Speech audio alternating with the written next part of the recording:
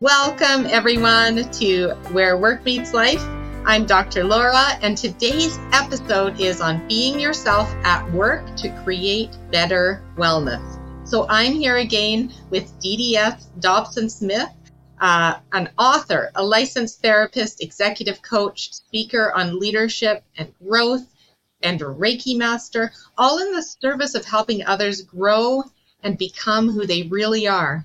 25 years of experience in various senior level roles, executive roles across industries and in several continents in our world. And they are the founder and CEO of Soul Trained, an executive coaching and leadership growth consultancy. Welcome again to the show, DDS. Thank you, Dr. Laura. It's lovely to be here again.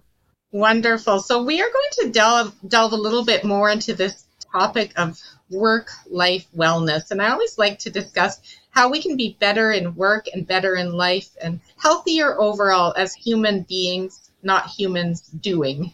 So how does belonging help people grow and flourish at work and in life? Wow, that is a big question. I think when we feel like we belong somewhere, well, I mean, I'd ask you for you and anybody listening, tuning in, just to reflect on what it was like for you the last time you went somewhere and you didn't feel like you belonged.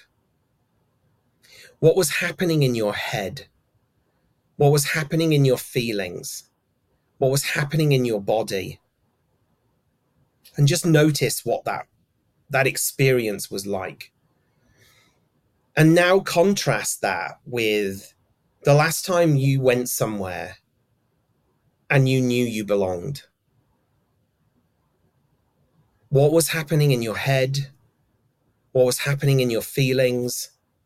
What was happening in your body? And notice that.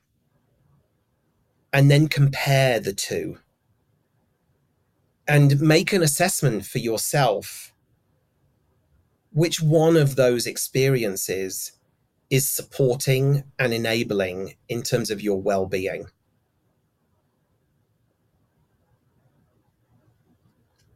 And I'm going to take a wild stab in the dark that it's the experience of belonging that is going to be most affirming and most supportive. Because when we go somewhere where we don't belong, the first thing that we try to do is protect ourselves.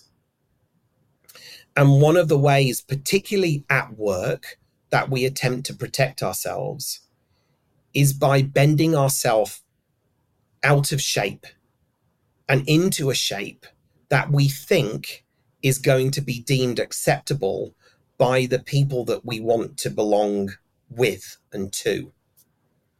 And when we expend psychic energy, emotional energy on being, doing, or having something other than we are, then that comes at a cost to us, and it comes at a cost of our well-being.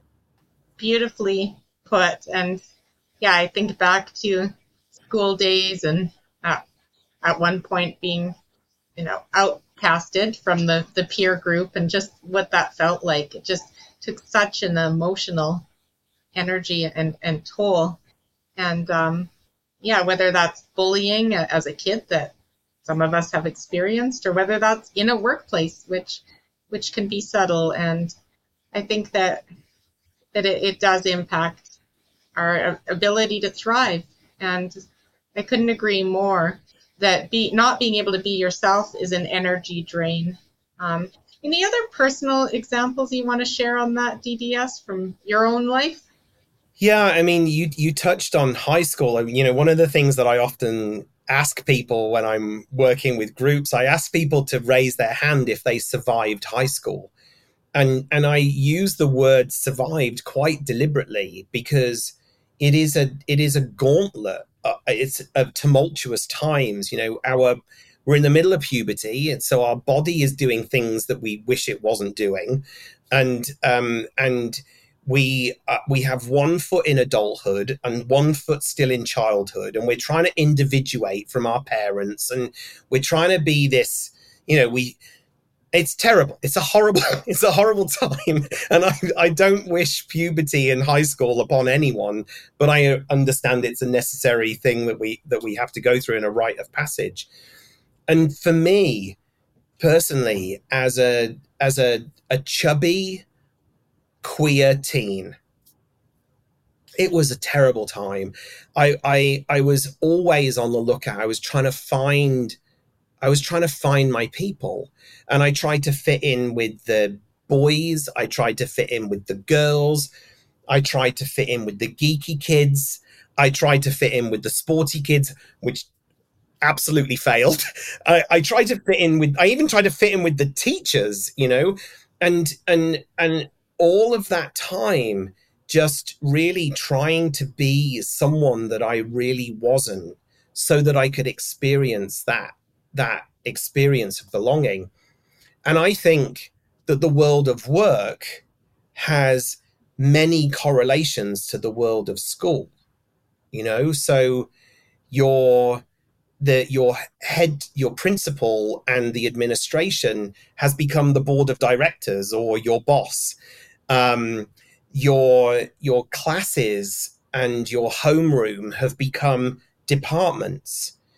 The cliques and factions that you were or weren't part of have become people that you do lunch with and people that you don't lunch with. So there's this archetypal similarity between this time of high school and what we experience at work. And oftentimes when we experience things in the here and now that are close enough in similarity and proximity to what happened at school, our here and now experience can be impacted by our there and then programming. And I think that happens for so many of us. Yeah, I totally feel it. And I remember there's one phase. My problem wasn't so much in high school, although it wasn't all, sunshine and unicorns either, but it was elementary school, in particular, the last part of elementary, when my mother decided I was talking back and I had to go to a Catholic school instead of the public school down the street, moved me in grade 4, started me a day late, came into the class and introduced me. This is my daughter, Laura Ann. And it wasn't the best start. And in grade 4, the girls in particular, they all pair off. And the one who was the one who wasn't paired off, they, made fun of because she walked with her feet pointed towards each other slightly. And Nadia, she's still a friend today. Gorgeous Italian beauty, very, very smart. But she walked with a slight, and you can imagine them following behind and walking. And they called her the Beast. And then for a year, I was Donkey. So, the term donkey still, I feel like this pang of, that was what I was known by. And I remember one of the parents coming in and saying, the boys all call you Donkey? That's totally unacceptable. And I was just used to it by then. And then my mother would go into the principal and try to make it right. But I just, having been on the other end of that, and there was racism in that school and this and that. And it was, my best friend was from India, or her parents were, and beautiful. Anyway, the boys would say, turn on your lights so you can see yourself and stuff like this. Is 1986 Calgary, So anyways, I'm sure glad that for my kids who are in that age group, my daughter's in 11 and my sons are teens, but I'm so glad it's so much more diverse than it was back then. And although there's still behaviors that are crap, I think it's come a long way. I would agree that we have come a long way, and I would also say the march towards inclusion and belonging continues. I couldn't agree more. And that's what we're really trying to instill in our kids. So what I would like to ask you now is about work-life wellness. What does that look like for you personally, DDS? I love that you call it work-life wellness, because I refer to it as work-life blend. And I just don't believe in the concept of work-life balance, because that phrase in and of itself is saying there's work and there's life. And I like to remind my clients that work is one context of life, and that your life is made up of many contexts, which includes your family of origin, your family of procreation, your chosen family, what you like to do for fun and leisure, your physical health, your emotional health. And I like to think of them all as like a trivial pursuit pie. And the reason why, the reason why I talk about work-life blend is because sometimes one particular context in your life is going to be a bigger slice of pie than the other slices of pie. And that's okay. And so for me, work-life blend means being able to look at all of the contexts of my life and approaching them and experiencing them in ways that are fulfilling. And if that means that sometimes the work slice of my trivial pursuit pie is a quarter of the pie, cool. That's not a bad thing to me. And as long as that means that when my family life with my husband David needs to take a half a slice of pie, it means that the other slices of pie have to shrink, because the pie is still the same size. So what work-life wellness or work-life blend looks to me is having some consciousness around the choices that I am making to have different slices of pie when I want them. That is just such a beautiful analogy. We played Trivial Pursuit last week, and I just can see it. So thank you for painting that picture for us. And I would agree the term balance has to go out the back door. Yes. It reminds me of weighing yourself every day and the turmoil and trauma of that. So it's never a perfect balance for me, but oh boy, can it be a really nice blend. So I love that term. What has been your greatest challenge, though, with your own work-life wellness, and how have you worked to overcome that challenge? Because you've accomplished a lot. You have a lot of education behind you, a really interesting career, a marriage, etc. So tell me how you've been challenged and got through that. I think if I can be vulnerable for a moment, I think one of the places that I experience most challenge in my life is my work. I derive great enjoyment out of being in service to others. And I think if I allow myself to, or if I don't keep an eye on it, the work slice of my life pie would probably be an entire pie. And at times it has run away with me. And so the ways in which I have dealt with that, because I don't think I've overcome it. I think my tendency to work will always be there, and will be something that is deep in my psychology, that will always have to be something that I pay attention to. And so I have an incredibly understanding husband who is both my greatest friend and my most fiercest critic. And David has learned to, and I have asked David to make sure that they're advocating for their needs in our relationship and to tell me. I also have my own coach. I also have my own therapist.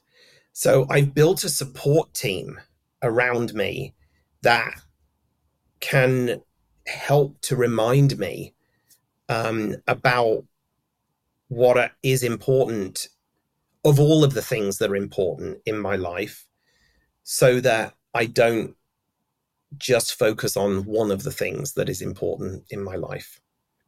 I think that's really important for other people to hear, that you struggled with that pull to work all the time because you're good at what you do and you love what you do, but being pulled back by your support system and utilizing your support system. And I agree, we all need a health team around us, mental, physical, spiritual, and emotional health team around us for those day-to-day bumps in life and those year-to-year challenges, and also to be proactive about it. So thank you for role modeling that. What's one book and one podcast you'd recommend to help people learn more about the topic of creating a culture of belonging? Besides this great one, You Could Be Yourself here, which we'll put in the show notes, how to get your hands on DDS's wonderful book. But any other recommendations? Because I could see so many books on your shelf, and I'm sure you have a podcast to recommend as well. Yeah, I mean, I think perhaps rather controversially or unusually, what the books and podcasts that I would recommend aren't directly about creating a culture of belonging. They are books that will help to educate yourself, people to educate themselves on the experience of other people. And I think when we educate ourselves on the experience of people who are not like us, other people, it really expands our worldview, and it can help to encourage new levels of empathy and understanding. And new levels of empathy and understanding sit at the bedrock of a culture of belonging. So in the back of that book, there is a list of resources, books, articles, podcasts, Instagram accounts that people can access. But the book that I would recommend to your viewers right now is a book called Caste by Isabel Wilkerson. It is a fantastic book that talks about, that compares the caste system of India to the racial systems, the racial bias systems that exist in North America. And then a podcast that I would recommend is called Scene on Radio, SCENE, Scene on Radio, and two particular series. One of them is called Being White, and the other one is called Men. And those two podcast series, so Scene on Radio by John Biewen, published on NPR, changed my life. Absolutely rocked the very foundation of what I thought I knew to be true about the social conditioning that we are subject to as we grow up in this world. So Caste by Isabel Wilkerson, and then Scene on Radio. Add to cart, highly recommend. Well, you caught my interest, so I'll be tuning in. I have more books than time, but that'll be on my list, as well as the podcasts. And I honestly find walking the dog or driving in on my 25-minute commute, those are the times for podcasts. And it's a good use of time, really. I love it. So we'll share those all in the show notes, as well as in the monthly blog article that will follow these two episodes with DDS. So what would you do if you didn't need to sleep and you could use that extra time, however much that is on average, to do anything else you wanted? What would it be? I don't know. I don't know if this just sounds a little bit too trite, like just a little bit too obvious, but I I have the life that I want.